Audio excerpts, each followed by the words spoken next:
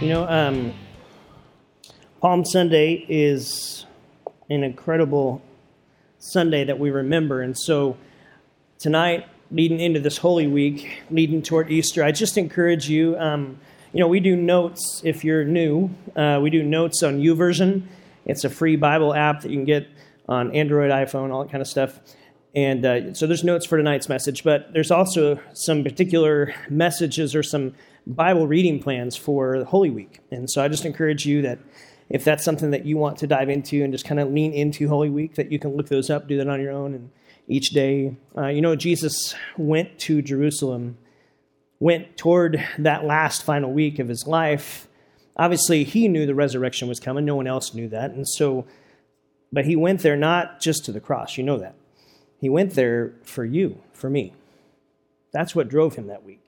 Was this not just the cross and his death and his burial, his resurrection in a generic sense, but in a specific sense, like with your name on it, my name on it. And so I just encourage you as you lean in to Holy Week, to maybe use this week to reflect a little bit on that and how much God loves you individually, you, and the person next to you, but back to you. He loves you. And so just lean into that this week. So I don't know how many of you have been on a family trip cross-country before, and not on a plane.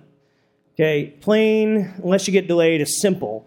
I'm talking like in a car, stuck next to your brother or sister, or aunts and uncles, with people with BO, and you're riding for 4 days, stuff like that. I remember moving my sister-in-law to Louisville, Kentucky, and I said that correctly, Louisville. That's how you say it, not Louisville.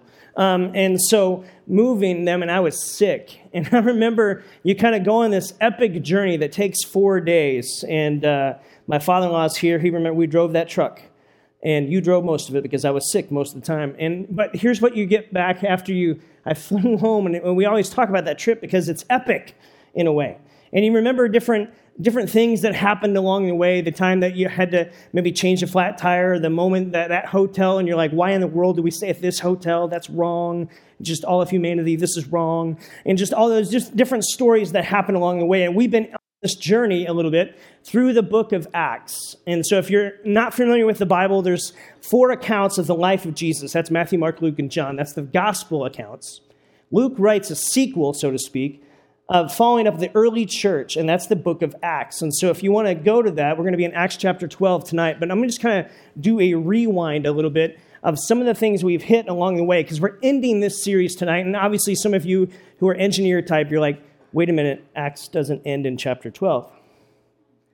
Yes, good for you, you caught that. So, are you fixing the hum? Thank you. And so this idea of Acts chapter 12, you can read the rest and go throughout that story, and it'll be a great thing, and you can do that on your own. We wanted to take a story and just kind of said with this whole series is about this unleashing of the early church. And last week, Kimberly looked at this notion that no one is beyond the grace of God. No one's beyond the reach of God and his grace and his hope and how it can transform and be this huge wake-up call in someone's life. And some of you have experienced that fresh. Like you're new into this journey with Jesus. And that is so awesome. And I'm so excited for you. And we want to be the kind of church that helps you take continual next steps in that journey with him. But we've been looking at how this church movement, this movement of Jesus got unleashed in a way. And he talks about this power. Remember the very first week we looked at this idea that this was God showing up in power in the church. The Holy Spirit descends and now God is with his people through the Holy Spirit, and things that should not be happening are actually happening, and that's when you know God's involved. When things, they shouldn't happen, but they are happening. Then when we kind of walk down maybe some of these phrases will remind you of some things. This idea of the connected life is greater than what? The surrounded life. That this early group of followers, they lived life connected to one another. And we're working on that at Element City Church and trying to raise up some small groups and things that we can get connected in. You're going to start hearing more about that. Different things like Starting Point, like a different class that you can connect and get to know some other people. And so things are coming for that because this connected life is really important. We talked about staying aware to divine appointments and being alert to those teachable moments where God wants to teach and lean into your life, to be bold in your faith, but not brash about your faith. Remember, that's what the early church was. They were bold in their faith, but they weren't beating people up with that. They were just living this way. We talked about the spiritual life is about continual next steps with God, that you see this early church just continually taking these next steps of faith. And then a life of faith is lived in motion with God. And so all along this journey, we've been seeing these different things. And tonight, I want us to unpack one more thing. Maybe wrestle with a question that we all ask, and then lean into one final reality that Acts chapter 12 kind of leans us and pushes us toward.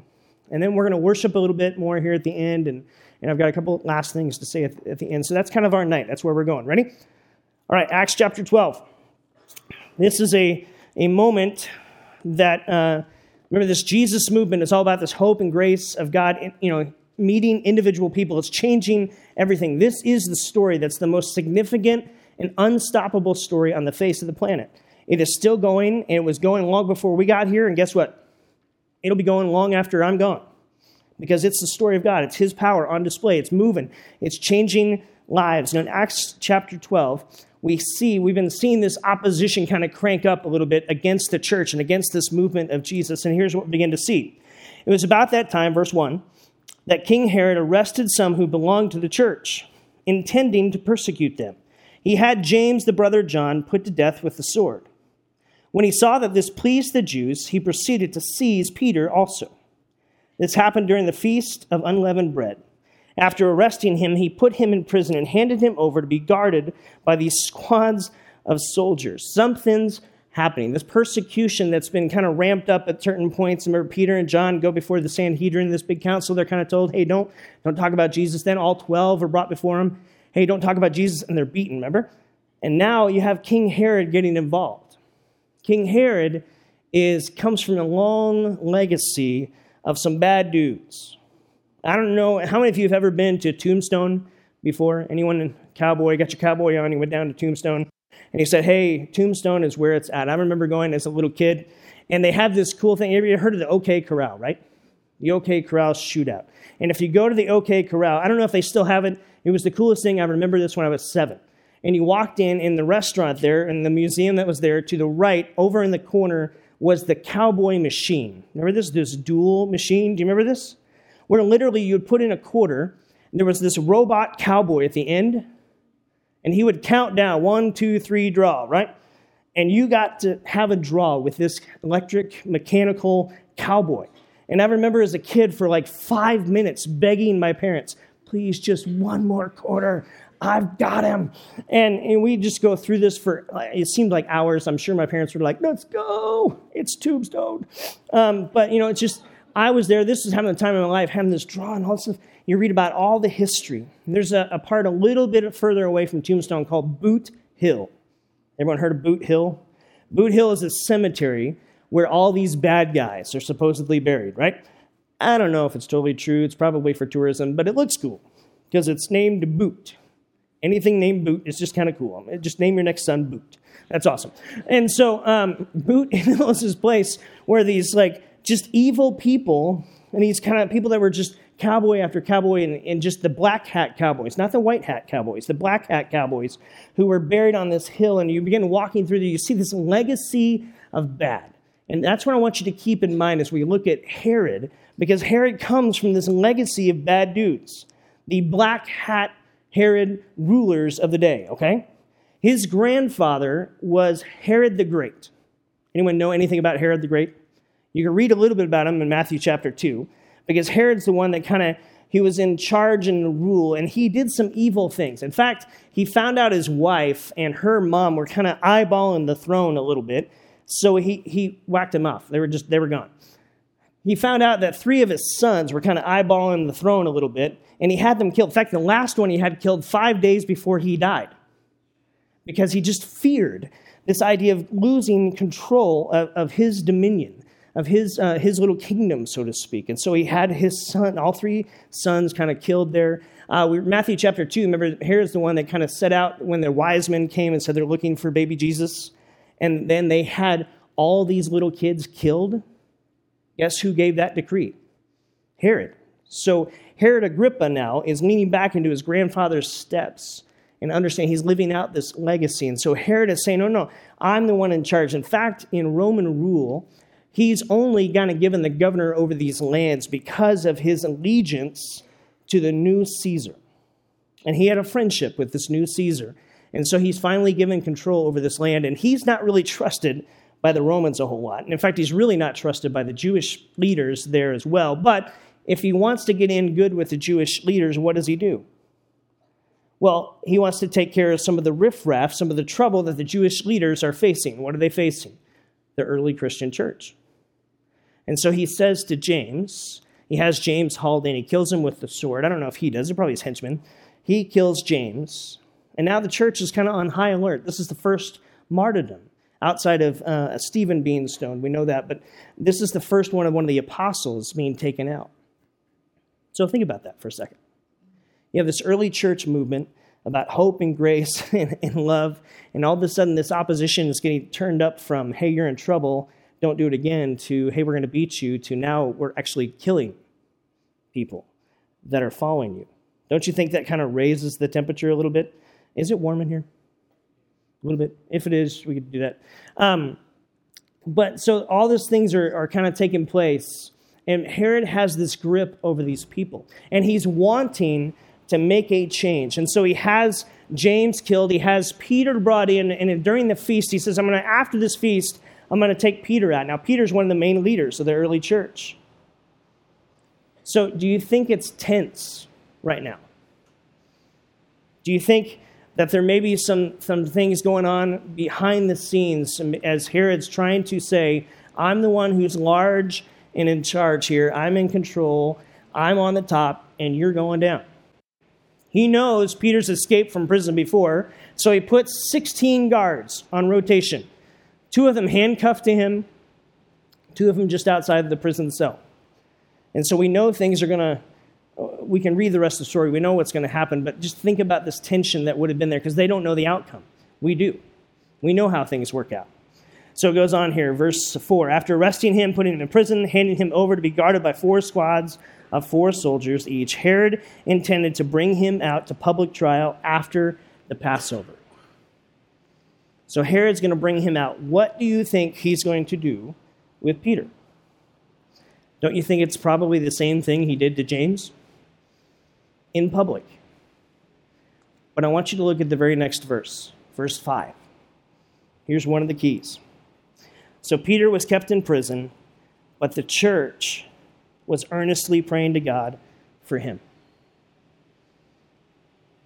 The church was earnestly praying for him. Now, what we're going to see as we look through this story is this amazing work of God on behalf of the prayers of his people. It's also the plan of God. There's a great bottom line truth that we're going to see at the end of tonight that comes out of this teaching. But what we're going to see here is I want to do a little caveat, a little struggle, because here's what we know. I'm going to tell you the end of the story. Peter escapes, okay? Peter gets out. You can read ahead. You're not cheating. Go ahead. But Peter gets out. Now, the struggle I had this week looking through this message was this question. Why Peter? Why not James? Did you ever stop to think about that? I mean, I've read the story so many times, but have you ever stopped to think, why didn't it work out for James? See, we know it works out for Peter. And it's awesome how it works out. We're going to go through it. But why didn't it work out for James? And it got me thinking about this question that comes to mind often in my life, and maybe it comes to mind for you, is the question of why. Why does God allow some things to happen that don't turn out? Why does God allow you or your family or your friends to receive that phone call that changes everything? Why was it your child taken early? Why was it your job that gave the pink slips? Do you ever struggle with the why question? God, why? Why are you allowing this to happen? I wonder if the early church, if they prayed for James. I bet they did. But why didn't it work out for James? Maybe the struggle with that why question is we want the answer, don't we? God, why doesn't this relationship that I was working on actually pan out? Why did it fall apart? Why? These questions begin to ring and penetrate in your heart. If you were honest, if it was just maybe you and me in the room and we could be real with each other, I bet you've wrestled with the why question before. Because I know I have. God, I don't understand why. I don't understand why things turn this way or why did that happen to this person? Why did you allow that? And we begin to wrestle with this. Haunting question. See, sometimes that why question has an answer to it. And sometimes those why questions are unanswerable. And they feel like they're in a mist or in a fog or they're invisible even, don't they? Have you ever been there? That those questions just kind of haunt at you. And maybe the thing I'd love to steer us to, that it's okay to wrestle with those why questions. Just don't become stuck in the why questions. Because there's maybe a better answer. And maybe the answer isn't, here is why, but maybe the answer is, here's who I can take my why questions to. Here's the who that can actually, that's actually big enough to handle my why questions. You ever think about this thought? Your why questions and wrestling and struggles don't catch God off guard. They don't knock him off his throne. He doesn't slap his head and go, oh, I never thought of that before. God is sovereign. In fact, what the scriptures begin to teach over and over again is that God is way bigger than you and way bigger than me, that he is God and I am not. And I may not have the answers to why, and I may long for those, and I may want those, but God is okay with giving me space to wrestle with those. Just, friends, listen, don't become stuck. Because what happens is people get intimidated by those why questions, and they begin to wrestle with those doubts, and they give up on God, and they actually use it to hold God at a distance. You can't answer all my why questions, so therefore I'm not going to relate to you. And the truth is, you don't do that with people you love. You don't understand everything of the why people do the way they do, but when you have a relationship with them, you're held by trust in that. You're working in faith. You're trusting the best you know how in that, because that person has been truthful to you in the past, and so you're willing to take an extra step with them when it's that loving kind of relationship. And maybe when we face those opportunities and face those struggles in life, those are those moments when we can either let the why question drive us away from God or drive us to God and say, God, you're big enough to handle my doubts and to handle my struggles and to handle my confusion and to handle my worry. I don't understand. But what I do know about you is that you're for me. And when you're for me, I can come to you. And I can wrestle with that with you, that you're a safe place to go to. See, often the enemy loves to take those why questions, and I barely touched the surface. I know some of the why questions that maybe you've wrestled with would boggle my mind. Because all of us have faced different things in the past. But I know the enemy would love, that Satan loves to take those why questions and to force us to be intimidated by them and to run toward isolation. It's part of that idea of intimidating people. In fact, there's an author named Tim Downs who writes a book called Head Games, looking at this idea of spiritual warfare and how the enemy loves to attack believers and those who are facing and trying to turn their life toward God. And he talks about this idea of psyops. And psyops is this idea of psychological operations, of intimidation, so to speak. And Alexander the Great used to do this. In fact, there was one time where he was fleeing away from an army, and he had his armorers make armor, so breastplates and this helmets that would fit the size of an 8-foot-tall man. And they would make these, and they would leave them as they're running and fleeing, so that the other person who was pursuing them would see these and go, we're not going to face giants, and they would give up the pursuit. And I think sometimes the enemy loves to take our why questions and make them bigger than they really are. And it helps get us stuck in those places that we don't go to who we can trust. We try to wrestle with the why questions all on our own. In fact, you can't help but read through the book of Job. And if you've never read the book of Job, here's Job's story. He's got a lot of good things going for him. And Satan goes to God and says, he loves you because he's got all these good things. Let me take some of these good things away and he's going to curse you. And so he takes these good things away. And you can read the narrative of Job and just chapter after chapter of these why questions. Things that you and I maybe haven't even faced that just would be haunting for him to have to face. And then in chapter 38 through 41, God says, Job, I want you to kind of sit still, and I'm going to ask you questions. And here's some of what God says. In chapter 38, he says words like these. Where were you when I laid out the earth's foundation? Job, where were you when I laid out the foundation of the earth? Tell me if you understand. Who marked off its dimensions? I mean, surely you know. Who stretched out the measuring line across it? On what were its footings put? And who laid the cornerstone while the morning stars sang together and the angels shouted for joy? And God has these questions for Job. And Job comes to this realization at the end in verse 41, verse 5. He says, I've heard about you, God, but now I've seen you. And he has this revelation that's very simply this. God, you are so much bigger than I've ever given you credit for. And even though I don't understand all the why questions, I'm recognizing a beautiful reality. You are God, and I am not. And you truly are large and in charge, and I am not. And as much as our world tries to push us to grab control, the truth is you are not in control. Are you? That how God works in these scriptures is constantly pulling us back to this greatness of who he is.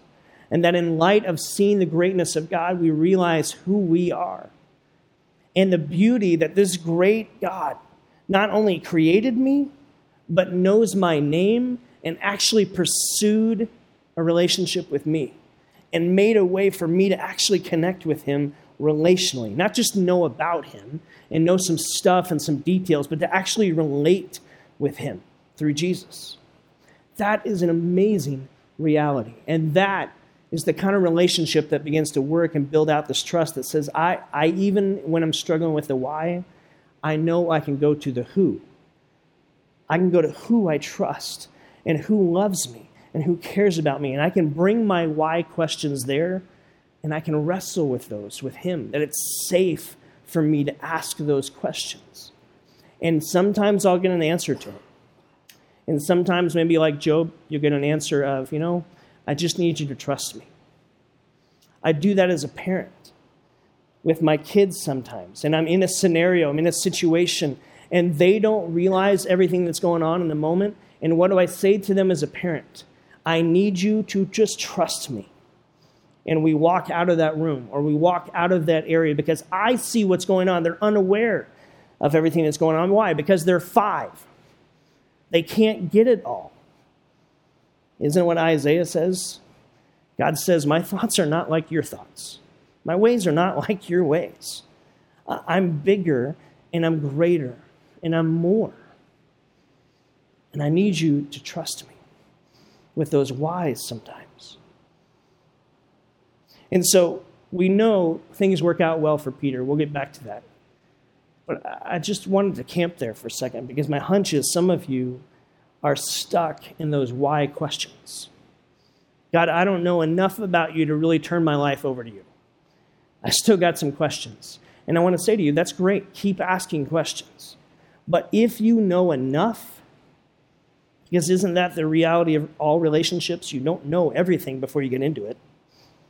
But when you know enough, you give your life to that relationship, true? And you figure the rest out along the way because you're committed. And you know they're committed to you. And maybe that's how our spiritual journey is supposed to work. That those why questions, those moments when things unfold in your life and you become stuck by them because they don't make sense and you don't understand and the pain is too real. Maybe the truth is, even if you knew the why, it wouldn't numb the pain.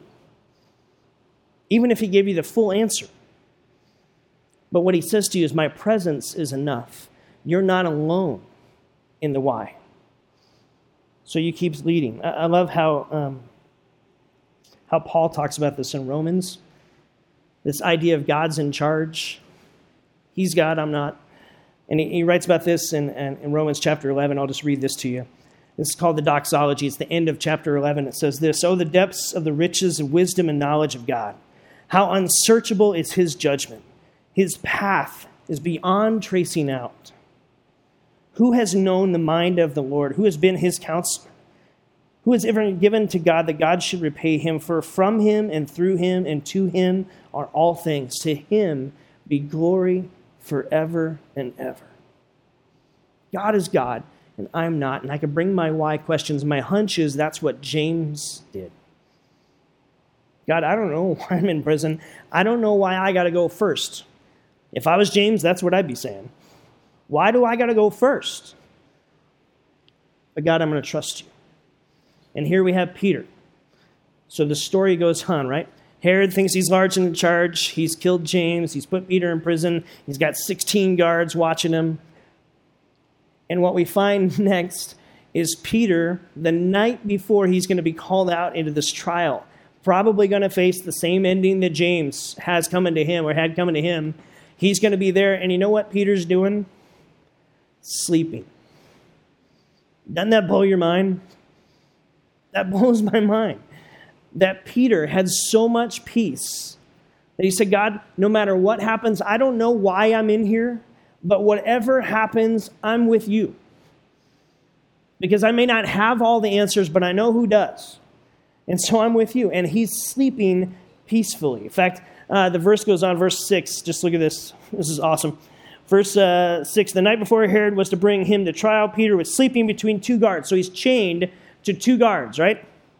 He's got two other guards right outside the door. Peter's sleeping between them, both chained, and the sentries stood guard at the entrance. Suddenly an angel of the Lord appeared, and light shone in the cell. He struck Peter, literally in Greek. This is awesome. This angel kicks him in the ribs. It's not like, hey, Peter, get up. You know how many of you wake up your kids before school and you're like, hey, sweetie, time to get up for school, huh? Anyone ever got kicked in the ribs playing sports or something? It hurts, right? And I love how this angel, I don't know if it's Ninja Angel like the Bible series. I think that's awesome. I want a Ninja Angel for my guardian angel. But so he's like, hey, Peter, boom, kick him in the ribs. Time to get up. Peter thinks it's this dream. And he says, hey, get dressed. The chains just fall off. No one's touched the chains. They just fall off. The door swings open.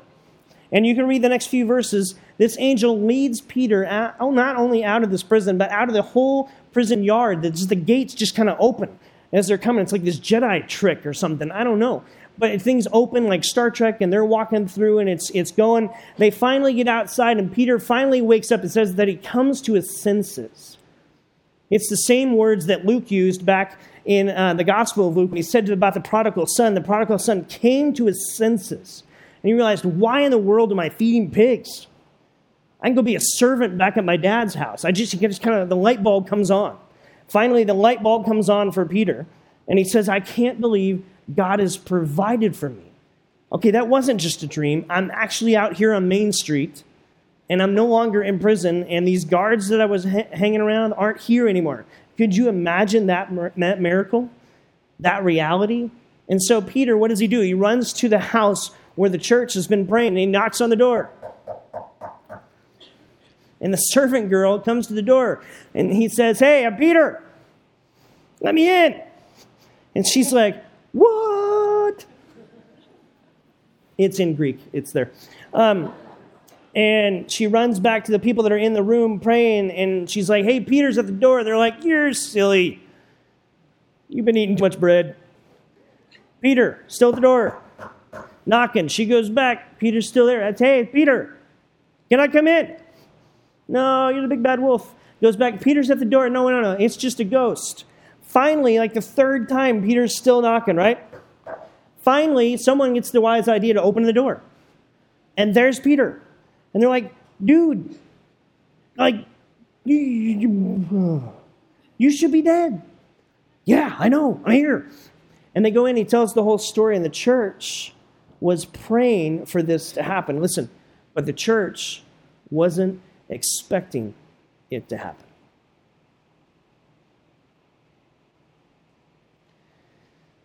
The longer we're a follower of Jesus,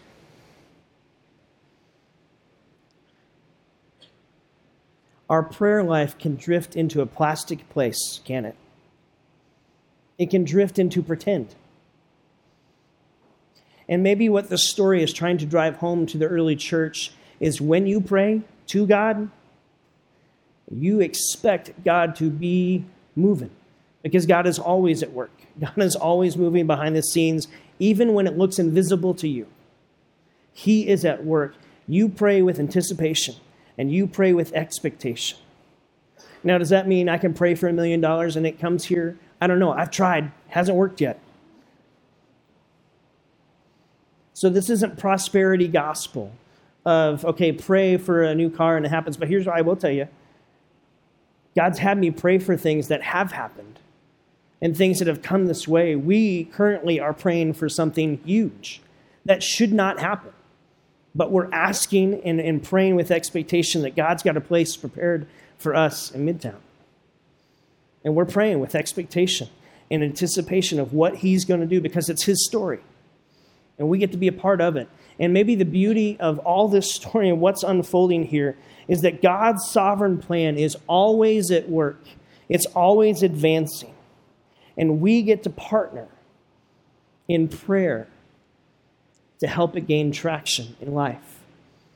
In our Mondays, and our Tuesdays, and our Wednesdays, and at your workplace, and at your school, and on your team, and in your neighborhood. You get to pray as a partner, saying, God, your mission, your sovereign plan is unstoppable. And it's always at work. I just want to pray in expectation and anticipation to see it gain traction in the people's lives around me. And my question to you, my question to us, is, do we pray that way? I struggle with it at times, I'll be honest. My prayer life can sometimes not pray with expectation and anticipation. You ever been there? Am I alone? So maybe this is just a resurgence for us to say, let's pray with expectation that God's plans are always advancing. Don't let prayer drift. See, prayer is putting into tangible action our belief in a personal, caring God who is present and willing and able to act on our behalf and on the behalf of others around us. It's saying, God, you are a sovereign, you're large in charge, you're in control, your plan is moving forward, and I'm praying with anticipation that you would work on my behalf and on the behalf of those around us, on behalf of our city. We need you. We need to see you move.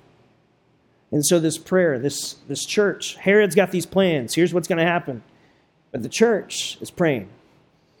And something that maybe they didn't even expect happens in that moment. Now here's the interesting thing.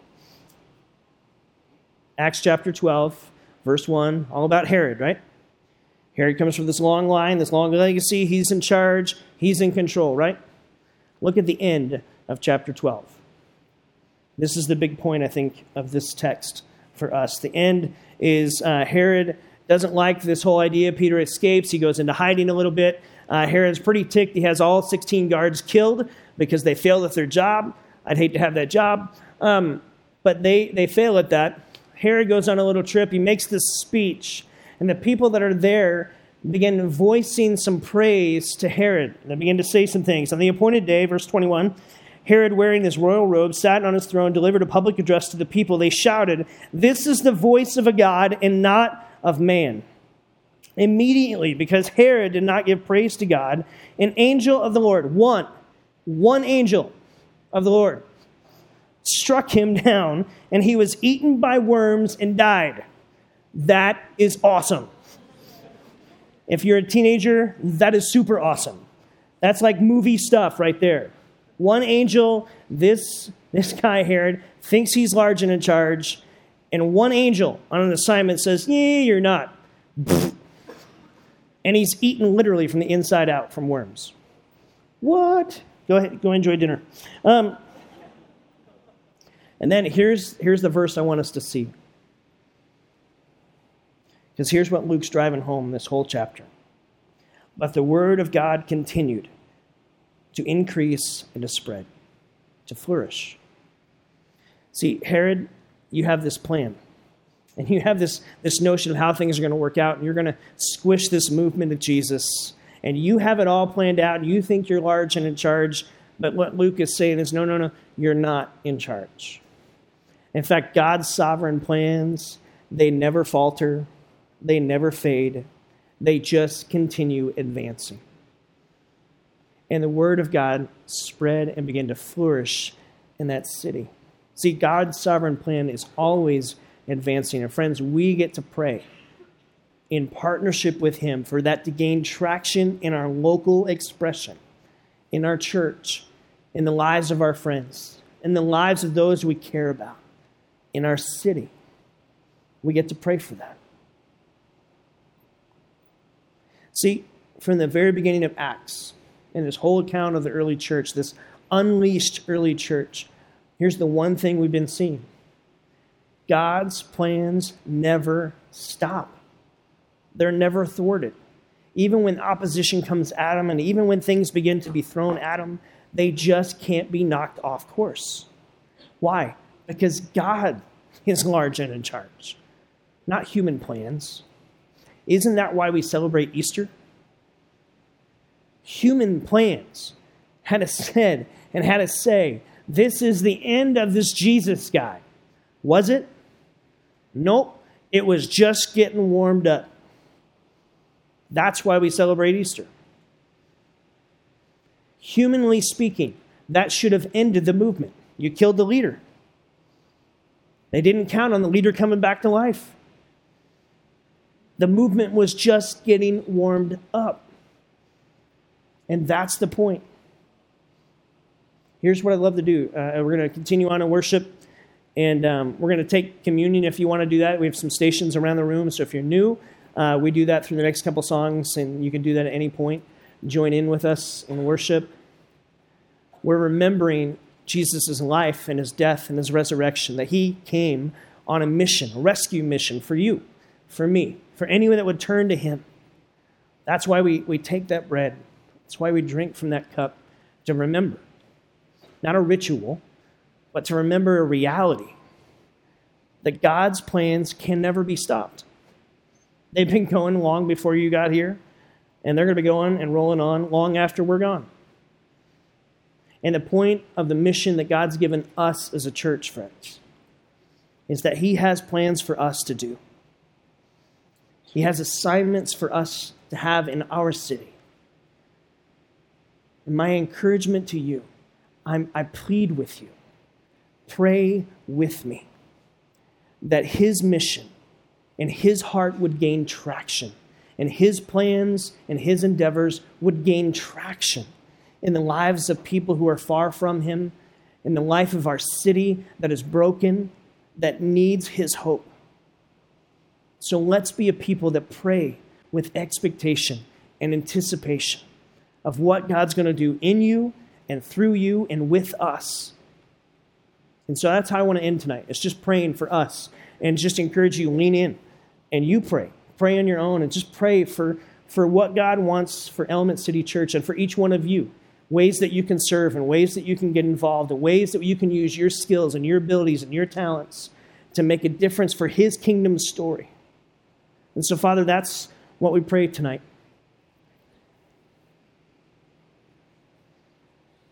God, humanly speaking, we make all these plans and all these endeavors and all these agenda items. But the reality is your sovereign plan, because you're the one who's large and in charge. You're the one who's in control ultimately.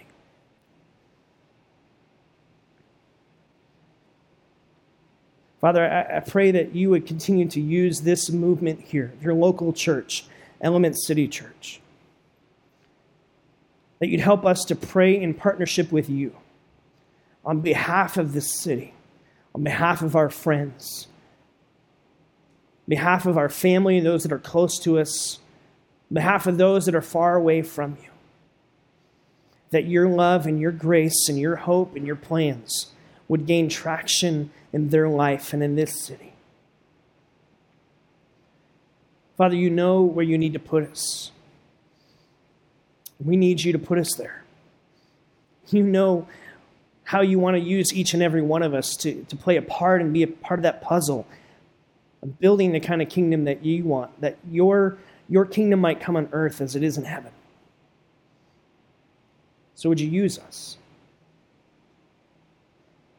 God, this week as we lean into Easter, we remember that what humanity's thought they did in extinguishing actually just breathed new life into this movement of Jesus that we get to be a part of. So, Father, for any of us here that are stuck with whys, I pray that you'd meet us there, that we can bring our why questions and struggles to you, that you're a safe place. That, Father, this week you would stir us to pray with anticipation, to partner with you. As we worship you, as we remember your sacrifice, Jesus, would you stir our hearts tonight?